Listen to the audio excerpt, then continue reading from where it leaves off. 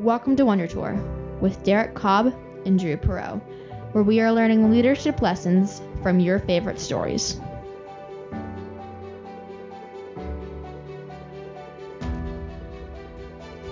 Hi, I'm Brian Nutwell. And I'm Drew Perot. And we're on a journey to become better leaders by touring fantastic worlds and inspiring lore by going on a Wonder Tour. We connect leadership concepts to story context because it sticks to our brains better. You can find out more at wondertourpodcast.com. Last week, we began a series on hope and belief. This week, we're back with part one to talk about Casablanca, an absolute classic.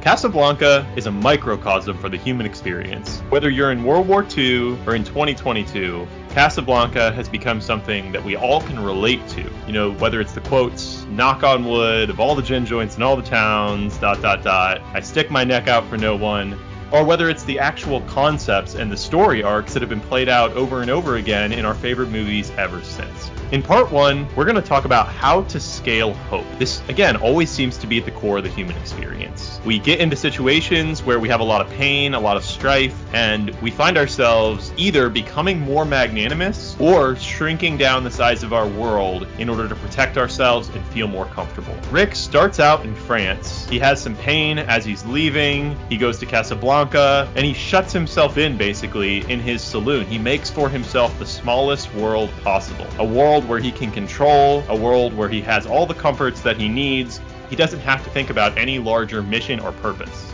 And with that small world comes a lack of hope. Rick has reached a local maxima in terms of joy and happiness, and he's convinced himself that that's good enough, that that's the global maxima. And don't we all find ourselves in that situation sometimes where it just seems easier to just stay at the current local maxima versus going and searching for the global maxima that can be so much more rewarding and can help so many people out?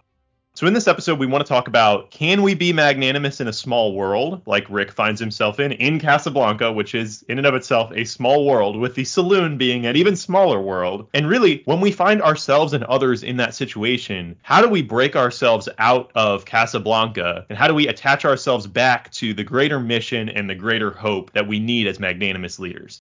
Welcome to Wonder Tour. All right, welcome back, everyone. This is Brian. I'm back here with Drew for another exciting episode. I've been really looking forward to this one. Casablanca is one of my favorite movies, which I'm sure you'll sense as we go along here. Before we get started talking about the kind of the character archetypes and the magnanimous leader lessons, though, I did want to share a little bit of historical and cultural context for this movie because I think it's relevant.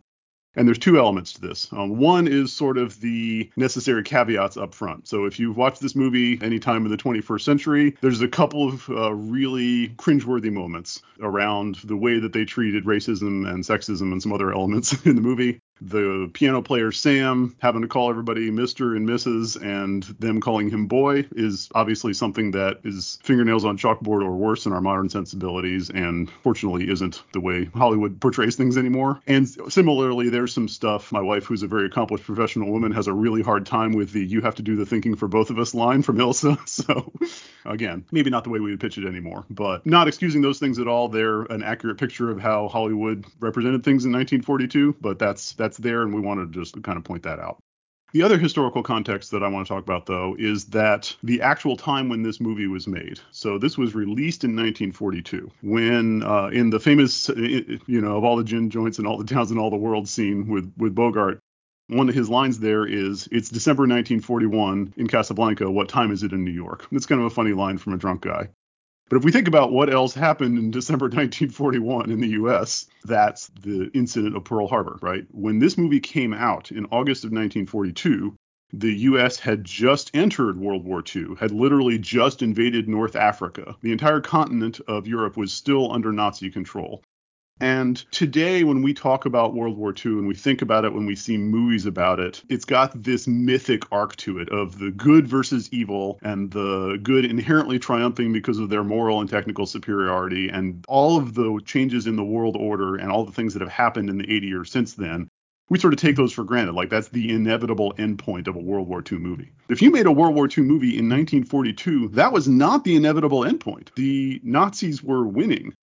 The Americans had been agonizing for years about whether or not to be involved in helping the people that were suffering, whether or not to be involved in this global struggle, and only got involved because they were personally attacked. And so at that very moment, when they were making this movie, when this script was written, when these actors are acting this movie out, they knew that America had decided to join the war, but it was not yet clear that it was going to turn out well.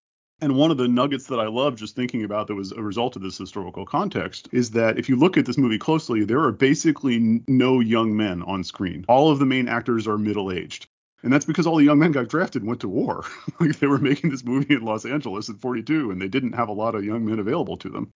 But even more than that, the scene in the saloon where they have the dueling anthems, where the Germans are singing their national anthem, and then Laszlo encourages everybody to sing the French anthem, La Marseillaise, is quite an emotional scene.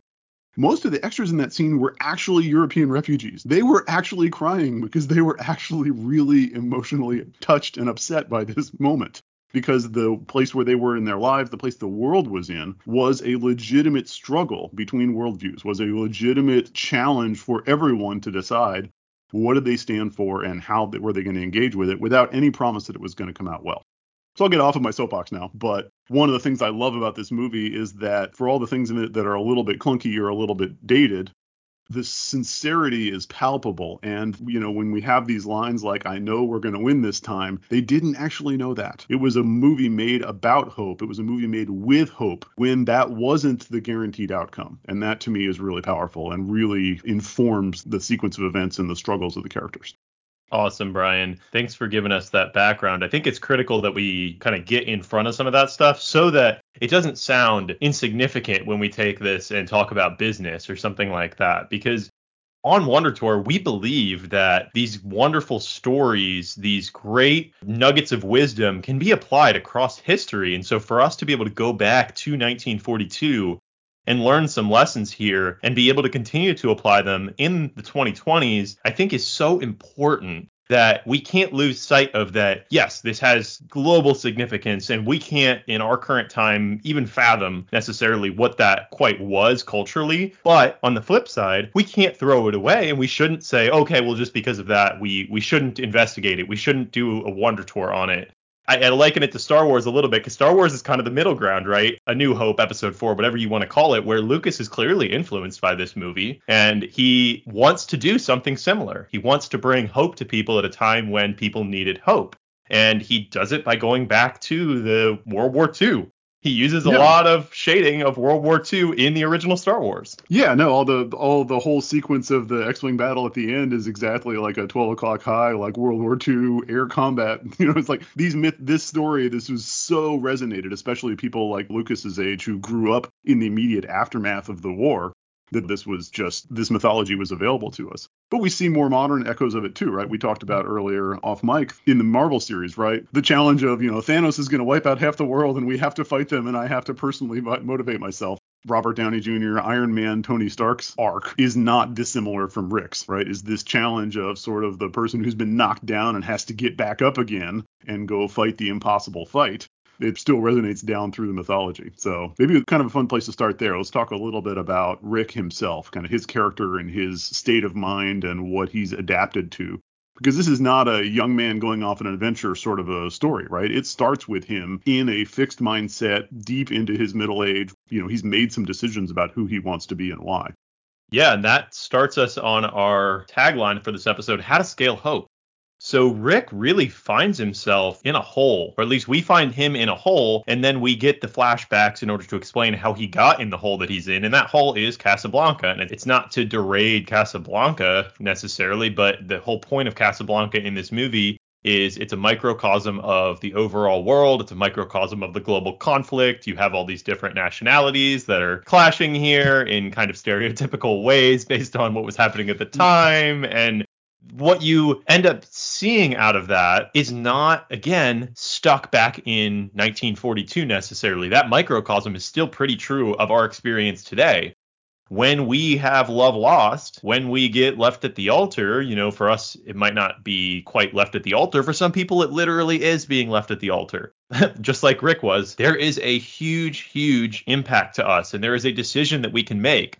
You know, we can process the pain and let the world continue to grow larger, and let it drive our mission and become that kind of positive chip on the shoulder that we talk about, that we carry forward, or we can retreat to safety, retreat to comfort. And that's kind of what Rick does here. He goes into Casablanca and he finds himself within Casablanca inside Rick's place, the saloon, which he just insulates himself with the walls, with the gambling, the patrons, with Sam, with, it all kind of forms up this Rick environment that allows him to not think about the outside world and not have to worry about the fact that he's not doing anything to make it better. Yeah, absolutely. And we get these, like you said, the flashbacks, and they very skillfully drop some nuggets in there where his friend Captain Reno is like sort of accusing him of being a sentimentalist. And we find out that Rick was literally a freedom fighter. Like, he was an American who volunteered to go fight against the fascists in a couple different contexts in earlier conflicts, and wasn't successful. They lost both those conflicts. He wasn't able to make the world better than the way he thought. So he kind of gave up, and he went to Paris, and he was like, anyway, the Germans are going to catch me and it's fine. Then he falls in love, and then that doesn't work out. And so he's just become terribly cynical and terribly self-interested. And so he's in this place, Casablanca, which is this wonderful small world environment, which is a combination of the people that have chosen to be there, have all chosen to be there to basically just take care of themselves, right? They're perfectly adapted to that environment. So Rick and Captain Reno and the pickpocket characters and the guy who runs the Blue Parrot and, all these characters, they're making the best of the situation by just taking care of themselves, by sticking their necks out for no one. Everybody else in Casablanca is a refugee, and they view it as a place of hope because they want to be able to get out of Europe, get away from the conflict, but they view it as a place of frustration because most of them can't, right? It's very much of a fixed mindset. There's only so many exit visas to go around, and not everybody can get one, and so you're kind of stuck in this environment. So Rick's found a way to survive by basically providing small comforts to other people, which is about all he's allowing himself. He runs a place that has alcohol, and it has gambling, and it has musical entertainment. It's got Sam and a band. And those are all genuine moments of joy, especially the music. Sam is portrayed not as a very complex character, but he is a character who generally makes people around him happy, right? He's providing, like, in this small world, regardless of what else is going on in the bigger world, Sam's there to just, make sure we can at least remember to have a good time. But that's the extent of Rick's ambitions at this point, and it's very clear that he has dialed those ambitions way back. So Casablanca, to some people, it's the bottleneck, right? They're trying to get their visa, they're trying to get their transit pass out, and it's a bottleneck to them, right? And to other people, it's the edges of a container that they're choosing to be in, because people like Rick or Renault, they could get out, they have money, they have power, but they're choosing to stay there because they do not want to engage with the outside world, because that introduces risk of pain, that introduces risk of failure, and they just don't want to deal with that at this point in their lives. They've done enough of that in the past, and they're out on helping other people, basically. Or in Rick's case, maybe he's willing to help people, but only marginally. Yeah, he's wearing the armor of I don't help other people, right? Like, I'm purely self-interested. One note that I liked was just, he's got his name on the outside of the building, like he's not shy, he's not hiding, he's there. But every character calls him something different. He's Rick, he's Richard, he's Ricky, he's Herr Rick, he's Monsieur Rick, he's the boss. He's like all of these, like, he's kind of just trying to figure out how to navigate this world and, give people what they need so they leave him alone and let him just do his thing. And so that's where he's this kind of fixed character at the beginning of the movie. And what happens, of course, in the events in the movie is that comfortable state gets severely disrupted in several ways. So the first thing that happens is that we find out that some German couriers have been murdered and the MacGuffin is on the loose. There's some letters of transit running around that are a get-out-of-jail-free card. The second thing that happens are that the Germans show up. So the Nazis are actually on scene. And then the third thing that happens is that Victor Laszlo and his wife show up, Victor being a famous freedom fighter of the type that maybe, Rick had once aspired to be. And Victor Laszlo's female companion turns out to be Ilsa, Rick's lost love from his time in Paris. And so as all these disruptions are happening, what's effectively happening is that Rick is getting challenged to maintain his equanimity, to maintain his armor of I don't care about anything. I don't care about anybody else. I just need to take care of myself. That becomes increasingly difficult as the stakes are raised and as more and more emotional levers are pulled. So yes, I think this is the point to talk about our mountaintop moment for the first half. Do you want to set us up for this one? Yeah, so we get this mountaintop moment where we have this Bulgarian woman that comes into Rick's, and she doesn't have very much money. She's there with her husband. They've got married 8 weeks ago or whatever. and they're trying to gamble their way to get enough money to get a visa to get out. They want to be on the plane the next night or whatever. She is coming to Rick really searching for wisdom. She has already talked to Renault, and she knows that there is a way, even if she doesn't have any money, but she knows that it would be kind of letting herself down, letting her husband down, and even letting Renault down morally. So she's not really, you can tell she's very hesitant, and she's looking for affirmation. She's looking for somebody to tell her that the end justifies the means. Yeah, if you can get out of here, is doing a bad thing okay? And this is kind of the first moment that we get with Rick. You know, we don't know what happens before all of this action that we get, but this is our first moment where he thinks a little bit bigger than the saloon, right? He's thinking about the plane that's going to leave. He's thinking about America. He's thinking about these other people. So, Brian, how does this resonate with you, kind of this Bulgarian woman's search for wisdom and the test that it poses to Rick in helping her or not helping her? Yeah, you described it exactly right. It's the first test, right? It's the small test that he has to pass that challenges him. He's made a world where he doesn't have to make difficult decisions, right? He's got people that he has to take care of. He's perfectly adapted to it. He can navigate it smoothly. He knows how to get through it. And so he's not doing the good things in the world that he maybe once aspired to, but he's not actively doing bad things. And when this woman comes to him, this young woman, and she's, literally the Captain Renault, who is also perfectly adapted to Casablanca, said, sure, I'll get you an exit visa. Just, maybe we'll trade a favor here. And so Rick has to not just avoid doing good things, but now he's being asked to explicitly countenance telling somebody to do a bad thing for a good reason. I love my husband and I want to get us off of this continent away from the war and go raise our children in America. Her goal is good, but she's considering doing a morally terrible thing and just eating it herself, just holding on. She says, what if she kept it locked inside her and nobody else ever knew? Would that be okay? And Rick can't, right? His initial reaction is go back to Bulgaria. Like, don't even make me make this decision for you. Like, don't even confront me with this. Like, he just wants to reject the whole situation. But then, after a very short consideration without really consulting anybody, he goes in and just sort of puts his thumb on the scale and assists her husband in winning money at his own roulette table, basically giving them the 20,000 francs without telling them that he's giving them the 20,000 francs, and sends them out the door. And so we get a number of different character reactions to this because they're all like, see, I knew you were actually a good guy inside, Renault and the various of his employees, Sasha and Carl. And he's just like, yeah, no, I'm just a lucky guy. Like, don't make a big deal out of this. I don't want it publicly known that this is who I am. I'm not comfortable with acting this way in public. But he couldn't let himself watch that happen, even though he's known that it's been going on. This is not like it's the first time it's ever happened. But when it came right down to it, this is another signal that his world is changing, that his stable, small world, safe little reality is not sustainable, and that he's going to have to step beyond it. And that vision to see outside. Now, this is where I want to talk about the wisdom of hope, because we've only had the one episode so far in The Force Awakens where we started talking about hope. And I think, like you said, hope is the central theme of Casablanca, hence why we've decided to touch on it now.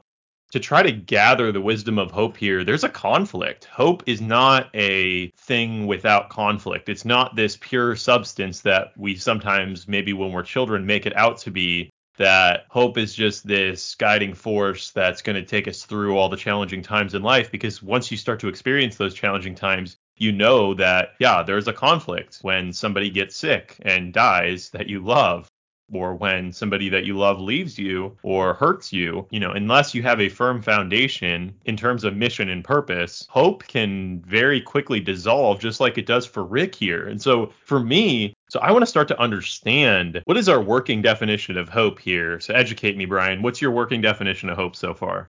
This has been the fun conversation for this story for sure, that we're kind of circling around where hope is that not necessarily I know what the end state's going to be, but I've got a direction. I've got a purpose.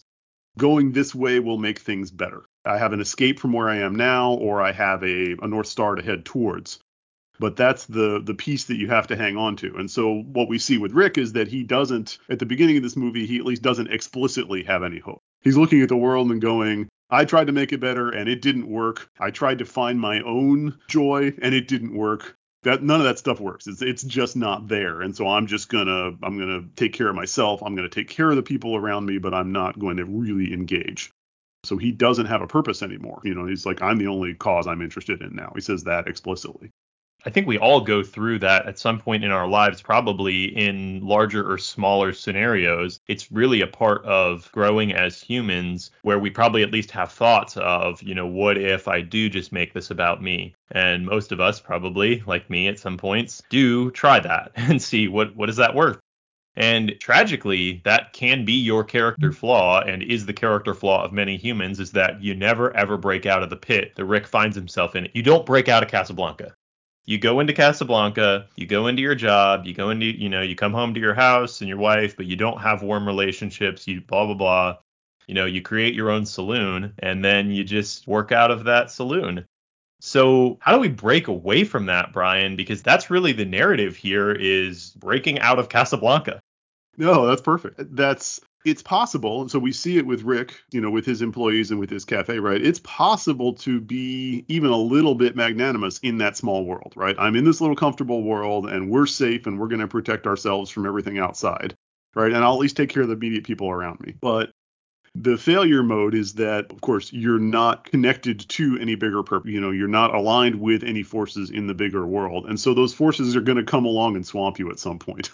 And so this movie is very much about making the decision, not only having the hope, but deciding a direction to move in. And, as with many of these great stories, right, it's about agency. It's about deciding that I personally can make something better, or at least I have to try. Like, doing nothing is worse. The characters are able to do nothing they're able to stay unaligned with the big world up until the events of this movie. And now they're being pushed out of their comfort zone. Maybe this is the point to talk about, our dichotomy with hope and belief, where we're starting to see the purpose, right? Rick he'd had the purpose in the past. He knows that it's still there. We're starting to see a direction that you could go and maybe why you would want to do it, right? He doesn't want people suffering. He wants to relieve suffering if he can. He has this moment where he does. But he doesn't feel like he believes how he can act to make it better. Like, he doesn't have a conviction of what should I do to get to something better. He can't picture it. He can't believe that he has the agency to do it. Somebody has to paint that vision for him. And that's what happens right here, right? He gets that human story from this Bulgarian woman. When the woman helps him to see the decision that has to be made, and how many times has this decision been made inside of Rick's saloon that we don't get to see it? The insinuation is that this happens every night, every week, right? This exact decision is being made as people are trying to move past this bottleneck of Casablanca. And Rick is just this status quo of Casablanca. And so, this is hard truth, Brian, but if you're in Casablanca, you're not just staying in Casablanca yourself. You are holding other people in Casablanca, probably. Oh, love it. Yeah, you're right. Especially if you're in a leadership role, right? Which Rick clearly is. Rick is, he owns a business, so he's got employees. But also he's a person that came from the outside world and has all this capability. And it's clear that he could do something more with his life. And he is choosing to stay here. And he's messaging that that's safe. He's messaging that that's the right choice. He's messaging that you shouldn't have hope in the future. You shouldn't have belief in your own abilities. He is, by example and by structural role, you're right. He's holding people there, right? Casablanca is a culture, man. At least in terms of what I've seen in business, this is a new idea for me, but this is Wonder Tour, baby. Yeah. As we come in with these, everybody has seen Casablanca. And so maybe you don't want to tell the Rick of your company, hey, you're creating a Casablanca here. But if you can see that and you can make that analogy, I think in the real world, that is extremely effective, to just name the situation and say this department has a Casablanca complex going on. They're very much trying to sustain themselves. They're trying to put up pillows on the edges of their containers so that they don't get hurt. And they're just trying to maintain their own metrics. And how are we going to break this department out of Casablanca? Because we need to work with them, right? Or maybe worst case scenario, you're inside of a Casablanca department and, you're not Rick. You're not Renault. You don't control Casablanca. You're one of the people who has hope, but is kind of trapped inside of Casablanca and trying to get a visa out. Oh, that's amazing. Oh, I love this. And so one of the ways you can tell if you're in that situation or if you are that leader is you look for a Renault. You look for a leader who might be charming and might be skilled, but is clearly being forced out of alignment. He's clearly being forced to say one thing to one set of people and a different thing to a different set of people. So Renault's actually, he's the archetype of the long-suffering manager with, who's not aligned with the company's mission. Like, he doesn't believe what Germany and Vichy France is saying, and he's not willing to just walk away. He likes his leadership role, but he's just completely comfortably two-faced about it, right? Or he's convinced himself that that's what he's good at. But my heart is my least vulnerable spot, right? Like, he trades favors for exit visas, and he says one thing to the Germans and a different thing to Rick, and he's, perfectly happy signing a death warrant for a guy who was murdered in his custody. Like, this is totally comfortable for him. He's like, anyway, this is just the way the world works, and so I'm just adapting to it.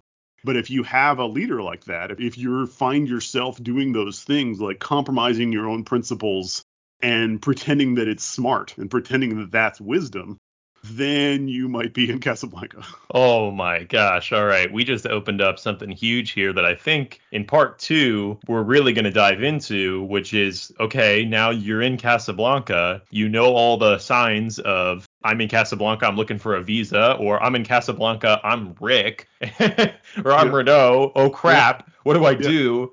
I think it's time to wrap this up with some key takeaways, and we'll bring it back with part 2 and talk about what tactics can we use to get ourselves and others out of Casablanca and back into that global conflict where we can make a difference.